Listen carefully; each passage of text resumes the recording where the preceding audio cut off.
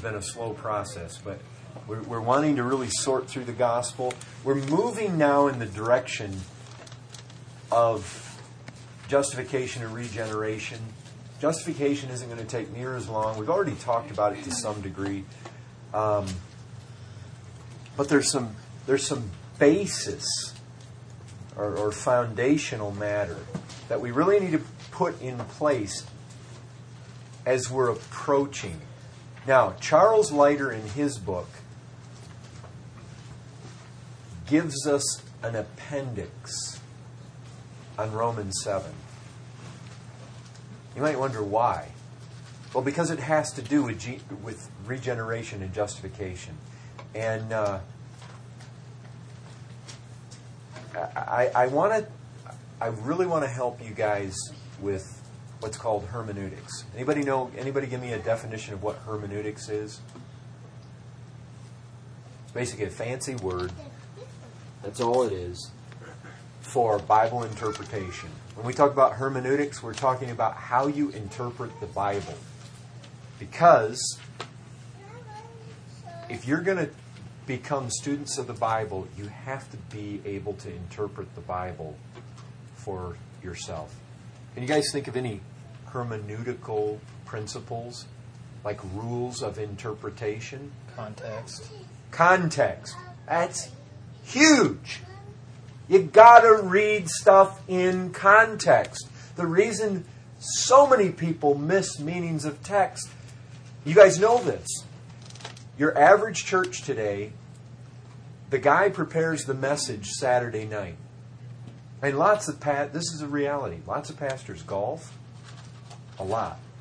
And they do stuff, and they play, and they come in, and they have all their tools, and they basically have sermons in a book, or they have jokes, and they try to pull this whole thing together. And so often, these guys are not students of the Word. They take one text, and they never preach it in the context. They just take the text all by itself. And a lot of times they read the text at the beginning and they tell a bunch of stories and never tell you anything about the text anyways.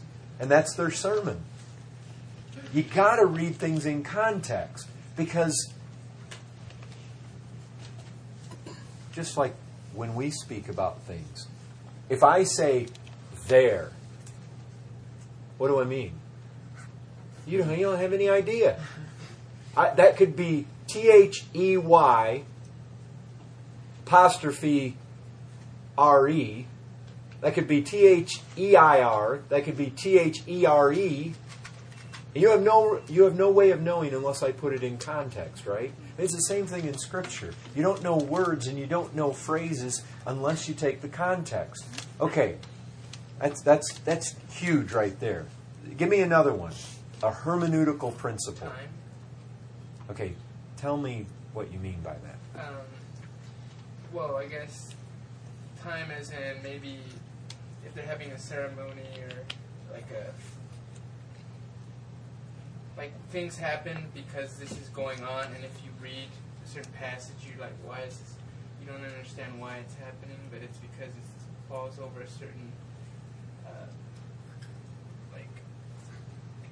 tradition or something, or you may take that out of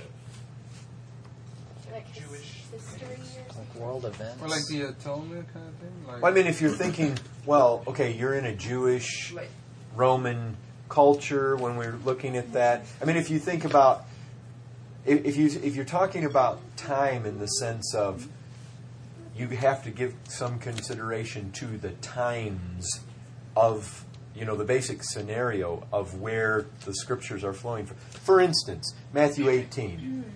If you've got a situation where a brother sins against you, what are you supposed to do? You're supposed to go to him. And if he hears you, you've gained your brother. If he doesn't hear you, then what do? Take 2 or 3. And if he hears the 2 or 3, you've gained your brother. If he doesn't hear the 2 or 3, what do? Take it to the church. You tell it to the church. And if they don't hear the church, what do? Basically consider them a sinner. Treat them like a Tax collector. pelican? A publican. You treat them like a publican, a heathen, or a publican, which would be a Gentile or a tax collector. Now see, if you just take that only in modern context, I mean, you're thinking about the guy down at the IRS. Yeah, I don't like that guy. Why? I mean, that's a whole other thing as to how they viewed a tax collector versus how we. So, if that's what you meant, yes. Is that what you meant? Sort of? Not really. Like. Okay, that's not what he meant, but that's a principle. You want to take the historical context. Yeah, like there's a ceremony going on, and if you just go in there and read, and you're like, why are they doing all this stuff? Why? Because the Jewish culture or whatever calls for this and that, and then you could get confused. Okay. Yeah, there would be a cultural context. Hey, the man of the house is here. Sorry, guys, we're a little late. Okay, another hermeneutical. So we have cultural context. We have the actual textual context. How about making sure you interpret Scripture by Scripture? Scripture by Scripture. There's a monster one. You interpret Scripture by Scripture. But what does that mean? You don't just take one text and interpret it in an unbiblical way, knowing that other passages of Scripture would contradict it. Right. You would never take one text and interpret it in such a manner that it contradicts 3 other texts. Right? I mean, you got a problem somewhere. Somewhere we're not understanding something. We're not understanding usage of words. We're not understanding exactly the context. We're not understanding something if we come away with interpretations. Now look, there are things in the Bible that seem, sometimes at first sight, to be contradictory. But there's never a true contradiction in the Scriptures. Never. That's impossible. God is the basic author of truth, and there's no scenario where 2 things that he gives us as truth cannot be true at the same time. That's because that makes at least one of them false, and God is not the author of any kind of falsehood. Okay, other. What about that? I'm sorry? I want to see the form of literature. The form of literature. That would be something to give consideration to as well. The form of literature. Now, what do you think he means by that? If it's a Proverbs, a narrative, it's a letter. Now, why is that so critical? What's a proverb? Well, see, there's the thing. A proverb sometimes lays down something like, it comes at us like it's true all the time. But it isn't necessarily true all the time. It's just a general principle of life. It isn't the way Paul might say something. When he says it, he means it absolute. When you get a proverb, it means, basically the guy writing this has observed that in life, this is a thing that is very typical. And so that would be key. Anybody got something else? To interpret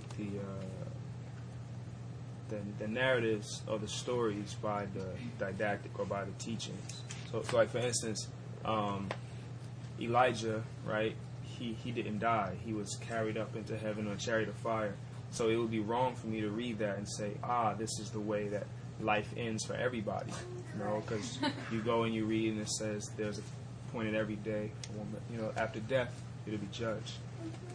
So you would interpret the stories by the didactic or by the teachings. Right. You see what he's saying. We have historical narratives, and there are sometimes we're told certain things, and we're never really told whether the thing that was done was right or wrong. There are times when good people did bad things, and bad people have done seemingly good things. And yet, we don't want to necessarily we don't want to say, well, David did it. Yeah, but just because David did it doesn't mean it's right. And sometimes the Scripture doesn't tell us exactly. I mean, you could say, well, hey, I say, you're dishonest about that. And you come back at me and you say, well, hey, I see where Rahab the harlot told a lie. And she did. But you can walk away from that and you can justify lying. You can say, well, see, God approved of it. Well, it never actually says God approved of it. Of course, there's a lot of debate about that, but we don't need to get into that. Other general rules of interpretation?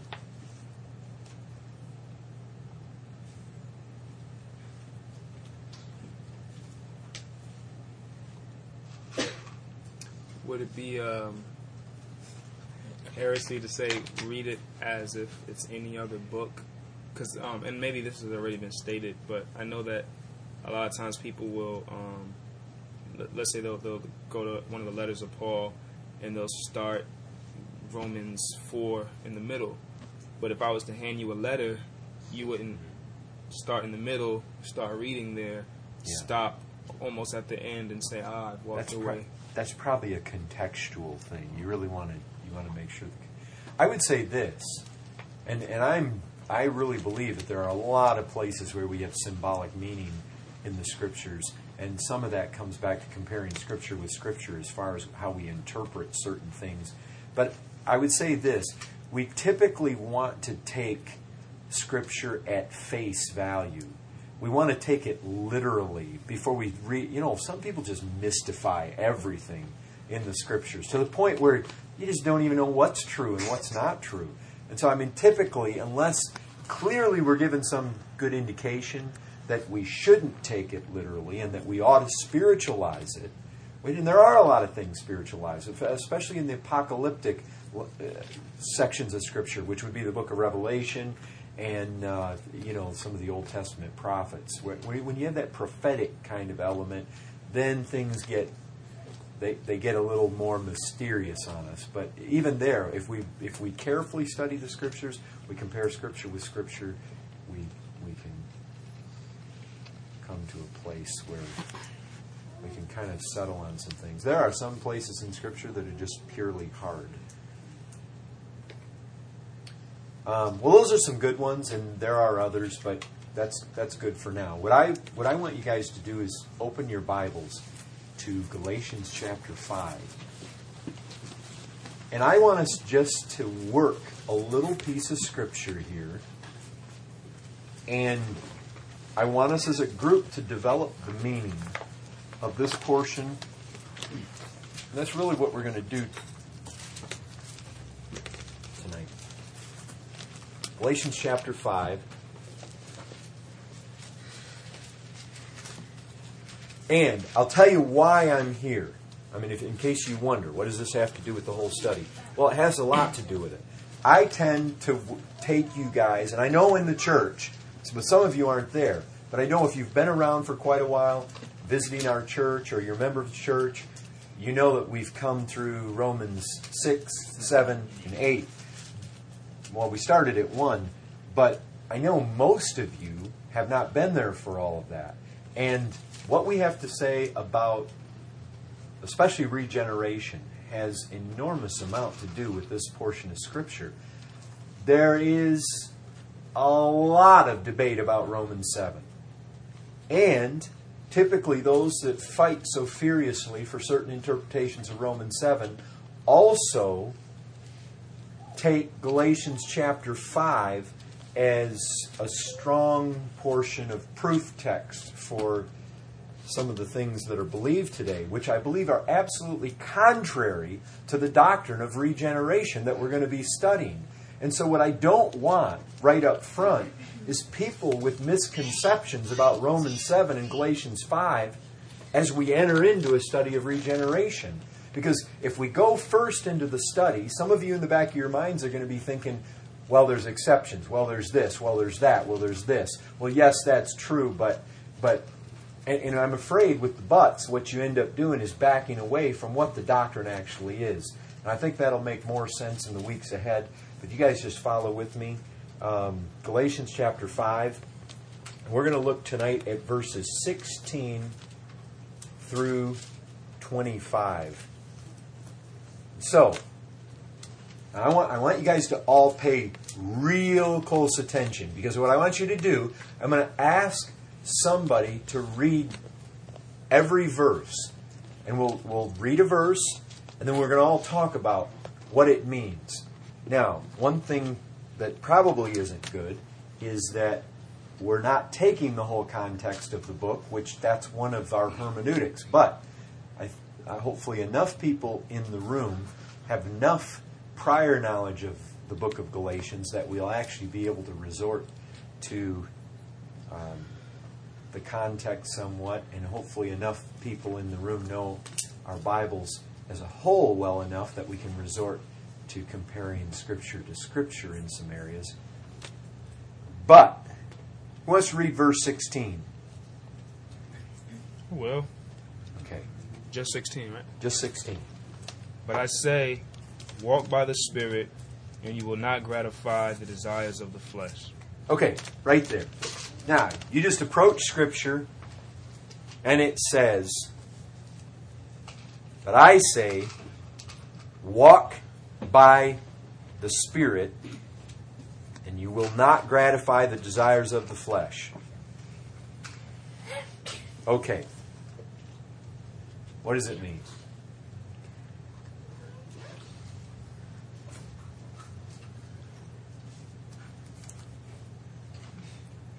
If you walk by the Spirit, you will not gratify the desires of the flesh. Ah.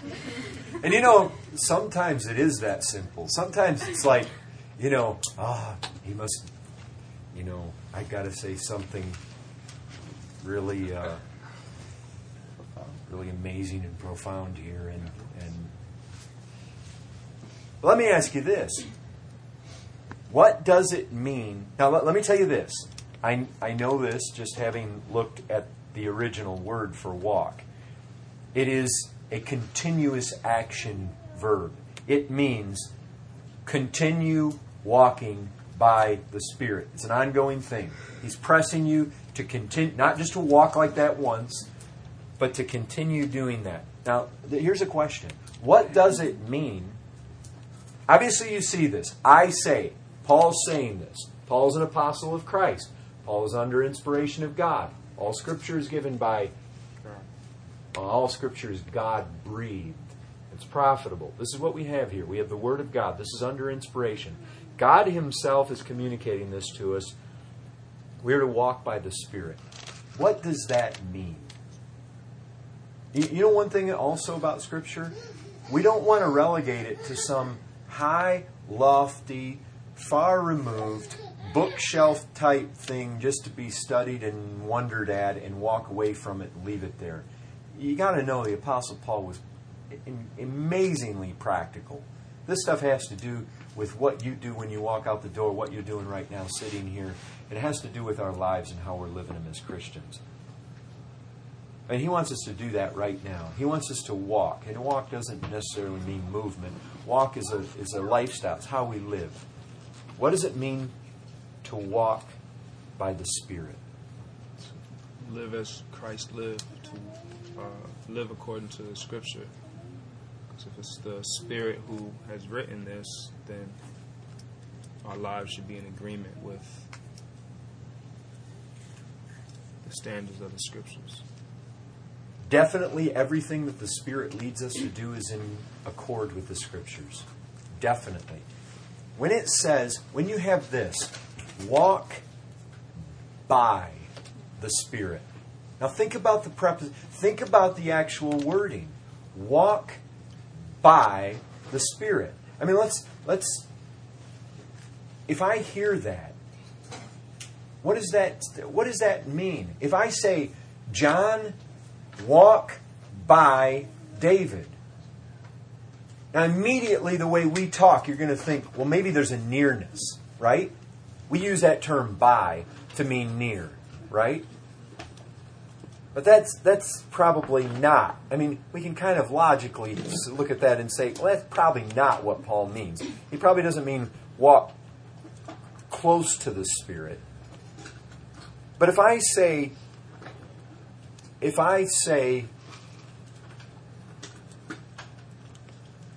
you've broken your leg, and I say, Jonathan, walk by the help of David. Well, you understand that. Well, now, he doesn't put the help in there, but he says, walk by the Spirit. I mean, that would be walking by the power of another. Right? And it's always in accord, as Tafik said, with the Scriptures. No question about that. But we're walking by the power of another one. And now, the first thing you want to think about is, okay, well, is there any other place in the Scripture where we get this idea where we should walk near to the Spirit? Well, probably not. Paul doesn't typically use that kind of language. But is there any other place in the Scriptures you can think where he talks this way? Walk by the Spirit. Keep in step with the Spirit. By the Spirit, put to death the deeds of the body. There's one. Where's that one? Romans 8:13. Romans 8:13. By the Spirit. So that language is not foreign to Paul. Now, what does he mean there? In Romans 8:13, when Paul says, by the Spirit, but if you, by the Spirit, put to death the deeds of the body, you will live. What does he mean there? What is by the Spirit? Does it mean proximity to the Spirit? Does it mean near the Spirit? By the power of the Spirit. I'm putting sin to death by divine power of the Spirit that I'm tapping into. Now let me ask you this. How do we tap into the power of the Spirit? Can you think of that anywhere? This is the next thing I want to think. Have you ever thought about this? I'm a man. The Spirit of God is the Almighty. Oh, He has great power to be tapped into. How does a person like me walk by the power of God? How do I get it? By being born again. You have to be born again. Well, again, now I'm going to appeal to something that probably a lot of you are not familiar with, just not having been saved that long and not having read the book of Romans repeatedly over and over. But if you look at Galatians chapter 3, look at verse 3. In verse 1, O foolish Galatians, who has bewitched you? It was before your eyes that Jesus Christ was publicly portrayed as crucified. Verse 2, let me ask you only this. Did you receive the Spirit by works of the law or by hearing with faith? There's the Spirit. How do you receive the Spirit? Well, when you see, the whole point of receiving the Spirit is to receive the Spirit and His power, right? And receiving the Spirit all by itself does you no good as a Christian. It's the power. How does it come? By works or by... Did you receive the Spirit by works of the law or by hearing with faith? Are you so foolish? Having begun by the Spirit, are you now being perfected by the flesh? Did you suffer so many things in vain, if indeed it was in vain? Now look at this. Does He who supplies the Spirit to you and works miracles among you do so by works of the law or by hearing with faith? You see, folks, how do you walk by the Spirit? Well, this is it. Walking by the Spirit is walking in the power of the Spirit. How do we tap into the power of the Spirit? Faith. Faith where? Faith in Christ. There's never faith in the Spirit. It's always faith in Jesus Christ. How do I know that? Well, he says, O foolish Galatians, who has bewitched you? It was before your eyes that Jesus Christ was publicly portrayed as crucified. Let me ask you only this. Did you receive the Spirit by works of the law or by hearing with faith? Obviously, he's looking at a faith that has its eyes where? On Christ. On Christ crucified. Publicly portrayed as crucified. You see, how do I walk by the Spirit? I walk by the Spirit in faith. I walk by the Spirit by faith in Jesus Christ. Okay. He tells us to do that. So, when it comes to walking in the Spirit, what do? I keep my eyes on Christ. I keep my eyes in the Word. Because that's where I see Christ. He says, O foolish Galatians, and he says it's before you that Christ was publicly portrayed as crucified. That's coming out of here, folks. You're not going to see that in the newspaper. You're not going to see that in the news. You see it in the Word of God. Jesus Christ crucified. Okay. You guys all with me so far? Are you with me? Martha, you got... Does that make sense so far? Okay. If you're walking in the power of the Spirit, what happens in your life? There's a positive and a negative. Put to death the deeds of the flesh. Right. You will not gratify the desires of the flesh. This is so parallel with Romans 8:13. Very much so. By the Spirit you put to death the deeds of the body. Right here, you walk by the Spirit, you will not gratify the desires of the flesh. Now, this is not just something he's telling you ought to do. In Romans 8:13, he says, if you do this, you live. If you don't do this, you die. And he's not talking just about physical death and physical life. He's talking spiritual death, spiritual life. You see, the reason he can be so positive about it is because whoever truly has faith in Jesus Christ has the Spirit.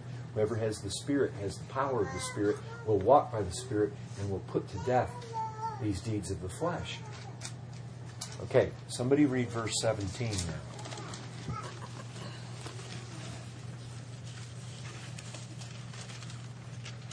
Who's got it? Who wants to read it? Talking about chapter 5, right? 5:17.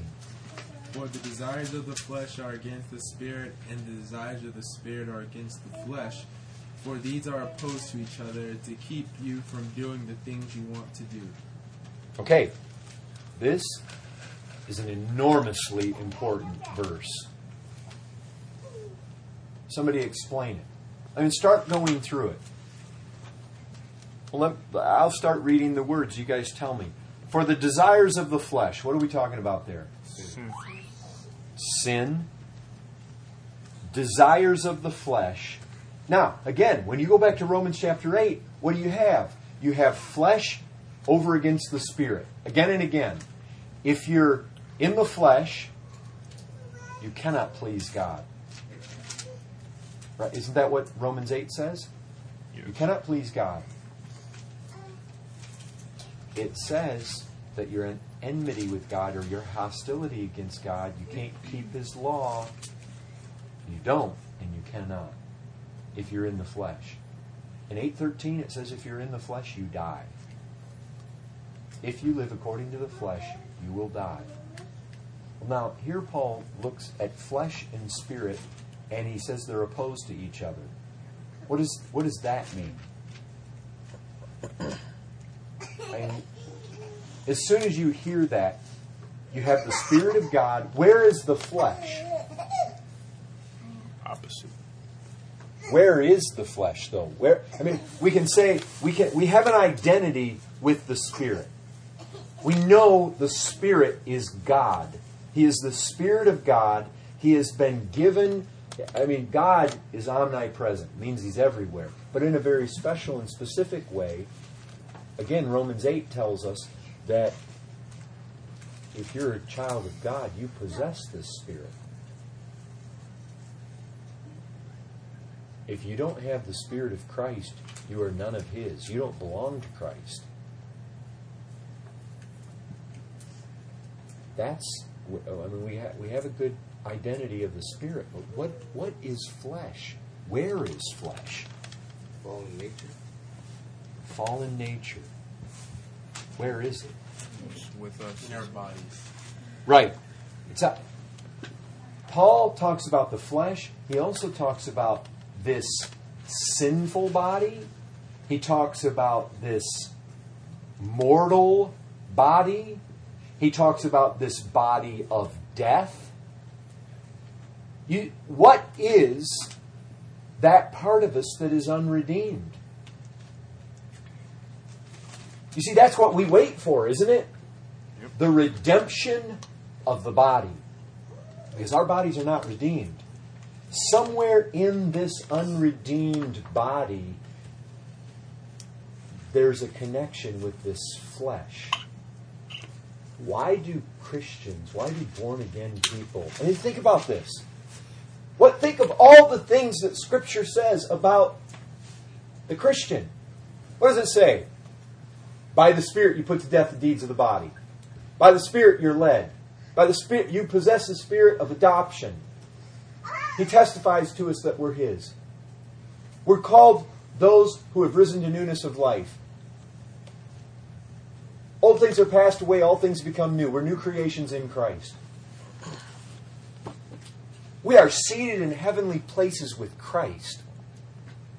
We've been born again. We've been made alive. We have eternal life. We've risen. We used to be dead in trespasses and sins, but we're not anymore. We've been raised. We have experienced the first resurrection.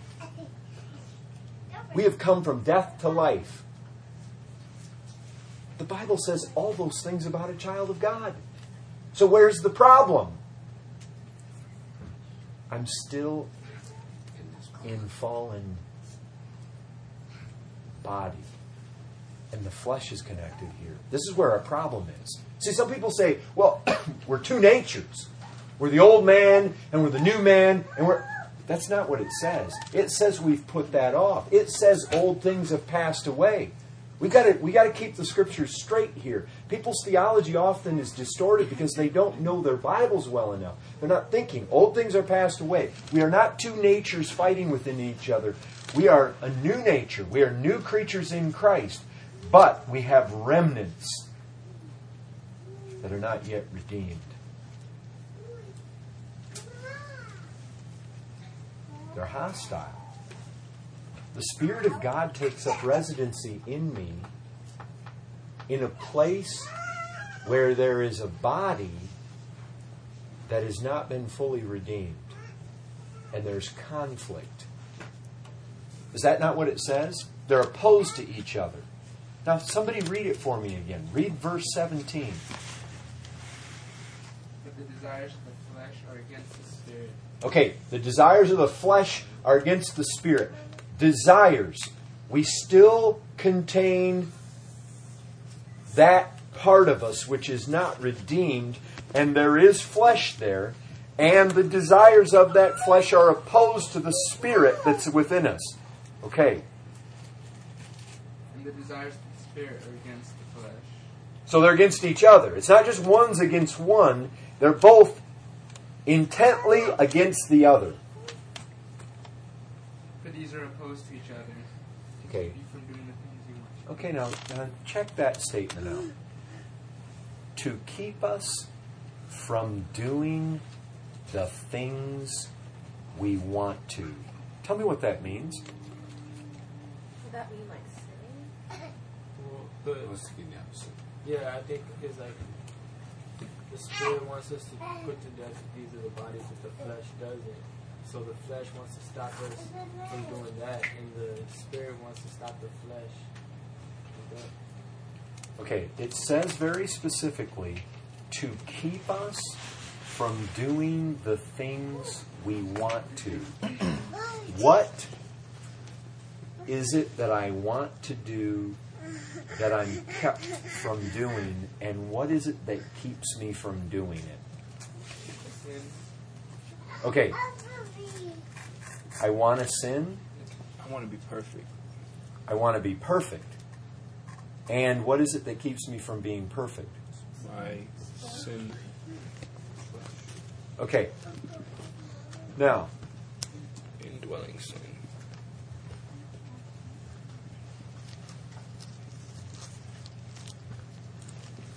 one thing that we want to do is, as we go through this, we want to keep in mind the whole overall flow of the context.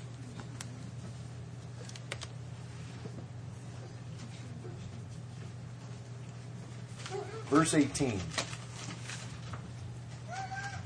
Somebody want to read that? But if you are led by the Spirit, you are not under the law.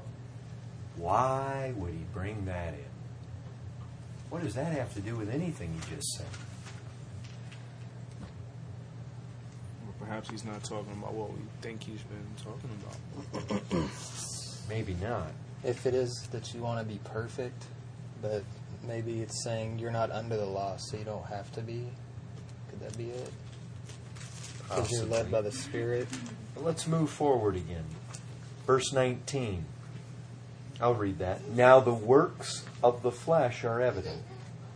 Sexual immorality, impurity, sensuality, idolatry, sorcery, enmity, strife, jealousy, fits of anger, rivalries, dissensions, divisions, envy, drunkenness, orgies, and things like these. I warn you, as I warned you before, that those who do such things will not inherit the kingdom of God. But the fruit of the Spirit is love, joy, peace, patience, kindness, goodness, faithfulness, gentleness, self-control. Against such things there is no law. And those who belong to Christ Jesus have crucified the flesh with its passions and desires. Okay, now let me ask you guys some questions about this. What does verse 24 say? What does Paul say in verse 24? Without hesitation. And those who belong to Christ Jesus have crucified the flesh with its passions and desires. So the flesh has wicked passions and desires. Are they running rampant and out of control and forcing us to do what we don't want to do? They're crucified. They're crucified. Now, do you guys see that? If you're in Christ, now follow this. If you are in Christ, I'm not saying you're perfect, but I'm saying this. This flesh that remains, now here's the thing. I have the Spirit dwelling within me. I'm a Christian. Is there a struggle? Absolutely. If by the Spirit, Romans 8:13, you put to death the deeds of the body, you will live. You're putting these things to death. There's a battle. There's a vicious battle. There's ups and downs. There, you may lose some of the battles, but you're going to win the war. And as a whole, Paul is saying this. He is making a comment about the general characterization of your life. He says, if you are a child of God, if you belong to Christ Jesus, you have crucified the flesh. Now look, when you crucify something, that doesn't mean it's already totally dead. Right? Crucifixion. You know what it is. They put men on a cross. They hammered them there. And what happened? Life totally was sucked out of them. They hung there through exhaustion, through exposure, through suffocation, through the wounds and the bleeding, through all of it. They died slow deaths. Their strength was sucked out of them.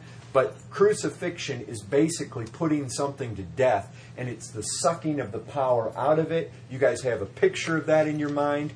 But he's saying this, if you are a true child of God in this room, the flesh and its passions and desires have been crucified. He's not playing a game here. He's not making jokes. He's not being light. He's not saying, no, this is how it ought to be, but it's not really that way. He's saying, this is how it is if you belong to Christ. Regeneration is real, and it's powerful, and it's true, and it's valid, and that's it right there. Those who belong to Christ Jesus have crucified the flesh with its passions and desires. They have done it. It's not up for debate. The world does not recognize, most of religion today does not recognize this truth. Carnal Christians galore. Oh, they're going to heaven. They just, fell in with the bad crowd. You've heard that. I've heard that. Those who belong to Christ Jesus have crucified the flesh with its passions and desires. Now look. Let's back up to verse 21. You had this whole list of things. Works of the flesh are evident. Sexual immorality. Some translations start with adultery, then sexual immorality, impurity, sensuality, which could be unbridled lust. Idolatry, sorcery has to do with witchcraft and drugs. Enmity has to do with hatred. Strife is fighting. Jealousy, fits of anger, rivalries, which is also selfishness and divisiveness and dissensions and divisions, which is also the word for heresies, envy, murders, some translations put in there, drunkenness, orgies or revelries or partying, and things like these. What does he say? These are the works of the flesh.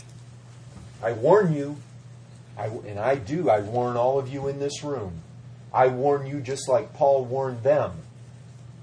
I warn you, as I warned you before, that those who do such things will not inherit the kingdom of God. I'll tell you this, you take this verse right here and verse 24, he's talking very straight, he's talking very dogmatically. He says, you know what? These things better be put to death in your life. Flesh and its passions and desires better be crucified, or you will not inherit. He says, I warn you. You got guys like Sanguinetti and Mom's pastor.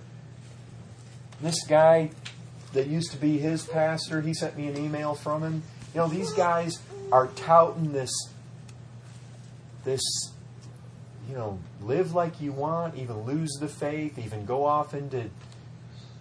It's a bunch of garbage, folks. He says, I warn you, and I warn you guys, we need to take this serious. You cannot live that way. If the Spirit of God is in you, you cannot live that way.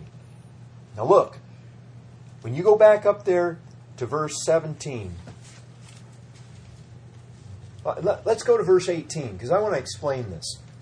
If you are led by the Spirit, you are not under the law. Now, he uses this argument. You know what? He uses this argument in Romans chapter 6, too. You know what he says? He says, sin shall not have dominion over you. Why? Because you're not under the law, you're under grace. Let me explain this. Basically, Paul views everything from two spheres, two realms. You are in one realm where you're under the law, and there's another realm where you are under grace. When you are under law, what's the requirement of you? Perfect obedience to the law. If you do not keep all things that are written in the book of the law, Galatians 3:10, you are cursed. That's one realm. It's the realm of the law. But there's a realm of grace. How much law do I have to keep there? You have to keep all of it. But doesn't it say love is the law? If I'm under grace, how much law do I have to keep to be saved? Oh, no. None. I'm saved by grace, right? I'm under grace. I'm not saying how much will you keep. I'm saying how much do I need to keep in order to be justified. I don't have to, because I'm not accepted in that realm because of what I do according to the law. I'm accepted by what Christ did. Right? That's the justification. Anyways, there's these two realms. There's the realm of law. There's the realm of grace. Now here's the thing. The realm of law is the realm of the flesh. The realm of grace is the realm of what? The Spirit. And that's often how it's put, how they're contrasted. You have law and grace, flesh and spirit. And yet they're the same realms. And he uses other terminology as well. But these are the two realms we're looking at. And what he's saying, his very basis for making a claim like he does in 18, but if you are led by the Spirit, what he's saying is, the very fact you are led by the Spirit shows you're in this realm. You are not under law. And the very fact you're over here in this realm, listen, he just got done saying, these two are opposed to each other so that you cannot do what you want. Now, if we come along and we say this, now you just follow this whole thinking here. If we come along and say this, what Paul means here is this. What he means is, Spirit's against the flesh, flesh is against the Spirit. And because I'm not totally redeemed as far as my body goes, there is some flesh here, and that flesh fights against the Spirit so that I'm not able to do what I want. Now you see, most of you said that that's what that text meant. But I'll tell you this. As soon as you begin to take our little hermeneutical practices that principles we all thought about ahead of time, and you begin to compare Scripture with Scripture, and you begin to consider your context, you begin to run into some problems with that interpretation. Because you know what you have Paul saying? You have Paul saying, look, you're basically this Christian who has good intents, but you can't carry out what you really want to do because of the flesh. And yet he turns right around and says, if you belong to Christ, the flesh, with its passions and desires, has been crucified. And he says, as far as these deeds of the flesh, the works of the flesh, he's saying, look, I warn you. Those who do such things will not inherit the kingdom of God. In other words, he's saying the people that inherit the kingdom of God, the people that belong to Christ, the people that have the flesh and its desires and passions crucified, the people that are under grace, not under law, the people that are being led by the Spirit, most of you concluded, well, but like when we're like that, we just can't do what we want to do. And you see, this is a big problem with Romans 7 and the way it's so often interpreted. What it does is it's a flat contradiction to the things that are said other places in the Scriptures. I mean, you got Romans 6 that says, sin shall not have dominion over you. It says you've risen to newness of life. It says that you're dead to sin. It says that you have become obedient from the heart according to the Word of God, basically. I mean, you are free from sin. You are now slaves of God. You are slaves of righteousness. You basically have been set free from sin and you've been made a slave to God, and you bring forth all these fruits that lead unto sanctification, and the end of that is eternal life. And then people run right over to Romans chapter 7 and they say, and then I can't, oh wretched man that I am, and I can't do anything I want to do. And see, that's the same thing they do with that text right there. And they say, well, look, this is a parallel. I'm saying it's a flat contradiction. You see, if we interpret Scripture in light of... And we're going to look at Romans 7 next week, Lord willing. And we'll walk through it. We're going to walk through it very slowly. But I'll tell you this. You all see, if you take verse 17 out of the picture, everything else here says victorious life for the Christian. Right? Everything here does. But if you isolate verse 17... and you take it out of context, and you interpret it like most of you interpreted, you have what kind of Christian life? Defeated. Failure. Every time I want to do something, the flesh rushes in and doesn't allow me to do what I want to do. That is not a picture of the Christian life. The Christian life is one where you do not do the works of the flesh. And it's one where the flesh and its passions and desires have been crucified. So let me give you a better interpretation of Galatians 5, verse 17. What if we say this? What if we say that flesh is against the Spirit? Spirit is against the flesh. Let me ask you one thing. Which one's stronger? Spirit. In a dogfight with spirit and flesh, I'd put my money on the Spirit every single time. What if we said this? What if we said that, well, in the context, in verse 15, if you bite and devour one another, watch out that you are not consumed by one another. In verse 25, if we live by the Spirit, let us also walk by the Spirit. Let us not become conceited, provoking one another, envying one another. You see what you kind of have as bookends here?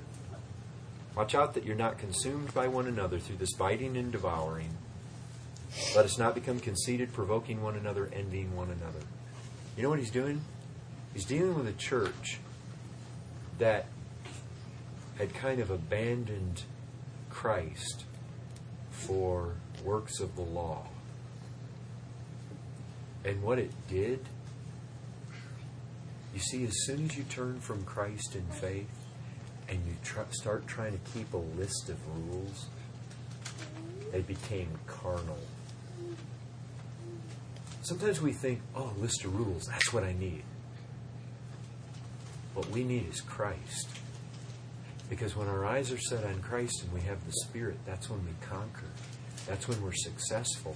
The Galatians had moved their eyes off of Christ. You see, that's what he's dealing with. How did you guys get the Spirit? How was God giving you the Spirit? How was God working miracles among you? It was by faith. It wasn't by works. Why, you foolish Galatians, why have you turned your eyes away from Christ, who was publicly crucified before you, and you're gone back to these Elementary things. This is the same argument he had with the Colossians. So right here in the context, you know what you see? They're becoming fleshy because they're getting their eyes off of Christ. But you know,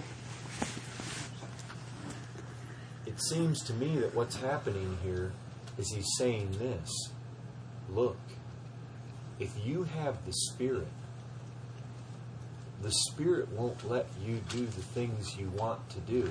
And automatically we jump to that and we say, well, that must be the Christian who only wants to do good things and he's being hindered from doing them. But I believe it right in the context with who he's dealing with here, you've got some Galatians that are acting everything but like they're living like they're supposed to be. They're moving away from, in fact, he's concerned for them. He's concerned that they may not even be true Christians. I mean, he's pressing to that point. He's saying, I warn you. I'm warning you.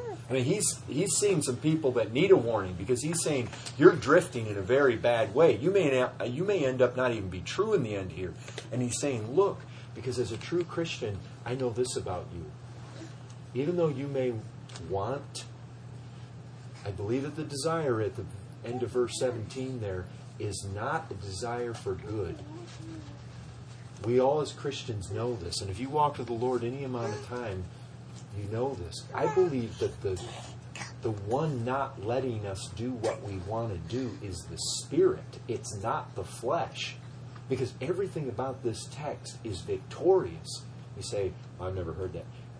Actually, Albert Barnes, if you know him, he's done a commentary. He hits on this note. I looked at him right before I came over tonight. I think he's hit that right on the head. I talked to Charles Leiter today, who wrote the book, and I asked him about this verse as well, and he's very much in agreement that that's the picture that we have here. Is it's the Spirit who doesn't let. Christian, how often have you known when you have wanted to do something that was fleshly, and the Spirit stopped you in your tracks? You see, we can relate to that. Not only is that fit the context, that fits our experience as well. The context is more important. We want to make sure Scripture agrees with Scripture first. But think along these lines. What we have here is a picture of the works of the flesh are something you do not do. And I warn you, if you do them, you will not inherit the kingdom of heaven. If you belong to Christ, you've crucified the flesh with its passions and desires. And that fits perfectly with, if you're walking by the Spirit will not let you do the things. You say, well, see, sometimes we jump to these conclusions. Yeah, but the Christian's desires are only good. And we think that way when we come to Scripture, but practically that's not the case. I mean, we have times when we do have thoughts of doing something that we shouldn't do, and we come under conviction, and the Spirit of God is faithful to lead us in there. I really believe that the parallel we have here is found in Romans 8:13, which has come up again and again and again. What does Romans 8:13 say? If by the Spirit you put to death the deeds of the body, you will live. Verse 14 says, for all who are led by the Spirit are children of God. You see, if we're led by the Spirit to put these things to death, we prove that we actually have been born again and are children of God. I believe that that's the picture here. Christian, thoughts come across our mind of doing things we ought not to do. But as a Christian, can we not say we know the Spirit's power in our life to keep us from doing the things that we otherwise wanted to do? I mean, is that just a foreign concept to all of you? The Spirit's reality in that way? That I actually had a mind to do something that would not have been pleasing to God. It entered my mind to do, I thought to do some, and yet the Spirit of God kept me from it. Or I thought to allow a certain idol into my life, and I came under such conviction, and the Spirit of God just would not allow me. I mean, am I speaking to people that can relate to this? Yes, sir. It becomes very consistent with the text, and it becomes very consistent with the victorious picture that Paul's painting for us here. I believe this, as I have read and reread my Bible, and especially the New Testament, I am just amazed at how victorious Paul paints the Christian life. There really is no place in all the New Testament where we see Christianity as a defeated thing. There is no place. It is always the Christian realm, this realm of grace, this realm of the Spirit is one of victory. I mean, that's what we dealt with a little bit on Sunday. We're more than conquerors through Christ. This is a realm where we are certain of victory. We are certain of final victory over all that sets itself against us, over all the flesh, over everything. Look, what the Scripture says repeatedly is, this is a realm of victory. This is the realm of grace. This is the realm of the Spirit. This is the realm of Christianity. You have been born again. You have been risen to newness of life. You are redeemed. Old things are passed away. You live in this realm. Live according to who you are. Nowhere does the Scripture say that you are the old man. It always says that we've put off the old man and we now are the new man. And it says, so live according to that. It's always a victorious lifestyle that's pressed upon us. In Colossians, Paul says, put to death your members that are on the earth. You know what he says, you're seated with Christ in heavenly places. Put to death your members which are on the earth. What language is that? It's like he's saying to us, that's where you are. That's what you are. Don't live like you used to be. That's how you were. You were uncircumcised in the flesh, Gentiles according to the flesh. You were like that. You were darkened. You were darkness itself. You did live like this. But that's not what you are. That's not who you are, and that is not the realm you are in. You were in the realm of sin and death. But that's exactly what Romans 8:2 says. The law of the Spirit has set you free from the law of sin and death. You're not there anymore. You've been freed from it. You're over here now. Live like that. If you are born again and belong to Jesus Christ, you put to death the flesh and its desires and its passions. I warn you, you can't live like that and inherit the kingdom of heaven. And so, I really believe when we're dealing with this whole thing and he's saying walk by the Spirit, you will not gratify the desire. Look what he's saying. Walk by the Spirit and you will what? Walk by the Spirit and you will not gratify the desires of the flesh. He's not saying, well, if you got the Spirit in you, as hard as you try to walk according to it, the flesh is always going to be right there and you're not going to be able to do what you want to do. You see, that's what he's not saying. He's saying, walk by the Spirit and you won't gratify those. The whole point is, where the Spirit is, if there becomes some kind of desire, some kind of bent in us, some kind of want in us that isn't right, the Spirit of God is there. If by the Spirit I put to death, you see, the Spirit of God is there. He's present. He's convicting. He's moving us. He's leading us. That's what it says. If by the Spirit you put to death the deeds of the body, Romans 8:13, 8:14 says, for all who are led by the Spirit. You see, the Spirit is leading. And it's like if we think we want to go over here, He's leading, He's drawing, He's moving, He's pressing. The Spirit of God is very powerful. That's why the writers of Scripture can talk so positively about only those who do the will of the Father will inherit the kingdom of heaven. Christ isn't saying you've got to do the will of the Father in order to merit the kingdom of heaven. He's just saying, look, the proof you're in this realm, if you've got the Spirit, it's such a powerful thing. It so radically transforms your life. You will do the will of God. This is how He can say it. I warn you, if you're doing these things, you're not going to inherit the kingdom of heaven. You know how He knows that? Because He knows where the Spirit is, you can't live that way. Because He knows where the Spirit is, you have crucified the flesh. You see, if you walk according to the Spirit, you won't. Again, it's totally victorious. The problem is, we go through that whole context, and yet at one place, we want to totally flip the doctrine right on its head. What do you guys think?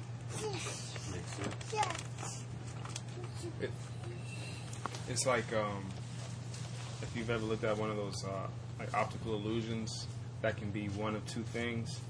And once you see one thing, that's all you see, and you're kind of like, how couldn't I have not seen that before? Right. Now it's like, wow, that the other way doesn't even make sense. I don't know how I could have looked at it that way. No, as soon as you see it, it's like, it all fits together.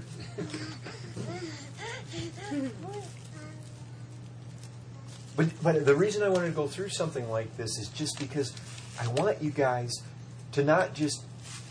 you know what? It would be better for you guys to spend a month reading that many verses and come to the end and say, I think I've got a grip on this. Rather than, you try to read through and you kind of lightly read over, and you really don't know what you're reading. You don't know the logic behind what you're reading. It's good to read. It's good. I remember when I first came to the Lord, I heard John MacArthur say, take a book, take an epistle, and read it once a day, every day for a month. Yeah. And you know what? I did that in the beginning, and that was very profitable. And I commend it to all you guys. 1 John, good place to go. Philippians. Ephesians are a little longer, but, that's about like 1 John.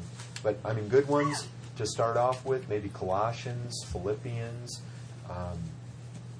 1st, 2nd Thessalonians. Great books just to dive in. Galatians is a good one.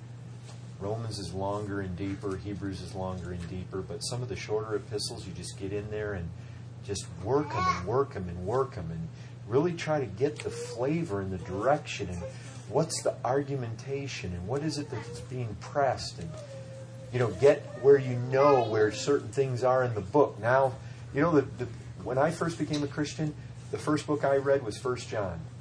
In this fashion, in this 30-day, read it once a day. And you get to the place where, for the rest of your life now, when somebody mentions anything in 1 John, you may not remember exactly the chapter, but you'll remember, that's in 1 John. And the more you read it, you'll say, that's in 1 John chapter 2. And then the longer you read, then you're like, that's 1 John chapter 2, somewhere about verses 4 to 7 or somewhere. Familiarity with the Scriptures. Anyways, I just wanted to hit on this tonight because I want to show you. I'm going to really be developing this for you. This doctrine of regeneration that we're going to be dealing with in the weeks ahead. The Bible does not allow a defeated Christian life. Now, I'm not talking perfection. There's struggle. There are times, little children, I write to you that you sin not. But if you sin, you have an advocate with the Father, Jesus Christ the righteous. Christians, the little children, can sin. I'm not saying we're going to reach perfection. Paul himself said he had not yet reached that perfection. He was stretching for it. He was reaching for it, but he hadn't got it yet. But maybe some of you that remember when I preached through some of this portion of Scripture, Paul was a man who could say, I know nothing against myself. He was a man who said he kept his conscience clear before God and man all the time.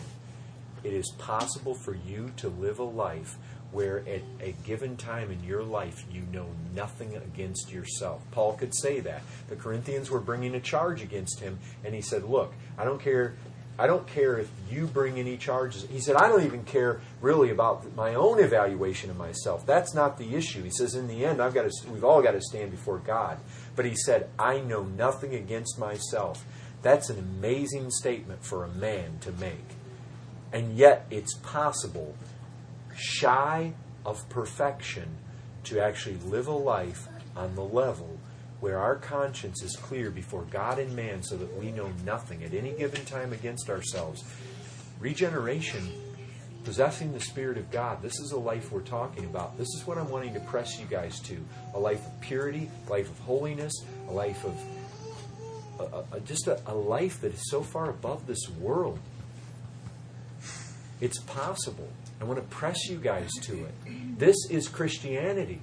This whole carnal Christian thing, this whole thing about you can be a Christian, you can walk in all this sin and do, it's garbage.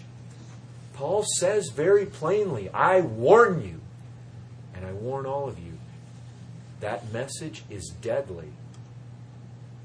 This thing,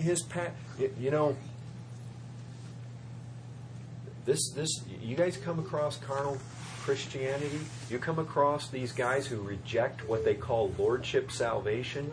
You guys come across the Zane Hodges, the Ryries, and the books say So Great Salvation, and some of their garbage out there. Look, I'm warning you. You come across anybody that tells you that you can basically be a Christian and live like the world. I'm telling you, that's a message right out of the pit of hell. He says, I warn you, you will lose your soul. You will not inherit. Christ said it. Paul said it. It's a serious matter. This thing of regeneration is so powerful. The person who's been regenerated has the seed of God in them. And 1 John says you cannot practice sin if that seed is in you. You cannot. Yes, you will fight sin, and yes, sometimes you will fall, but your nature is radically changed. You're not a pig anymore to go lick up the muck, and a dog to go back to the vomit. You're not that. You're like a lamb. You may get your little bit muddy, but you're gonna be jumping out of that mud because your nature's different. The lamb doesn't like mud. The pig wallows in it. If you find you're wallowing in all these sins that were described as the works of the flesh, you should fear greatly, because it is not well with your soul. Don't rest there. I don't care what I don't care what you're hearing on TV. I don't care what you're hearing from any preacher. They're false prophets if they're telling you anything else. You guys have seen it with your own eyes. This is Scripture I'm talking to you. It doesn't matter if I tell. Paul in the very Galatian letter says it doesn't matter whether an angel from heaven tells you this. If it's contrary to the gospel he preached, you reject it. You run from it like poison. It doesn't matter if it's me that tells you. If it's contrary to this word, reject me. Reject it. I'm not the authority. This is. Amen? Amen.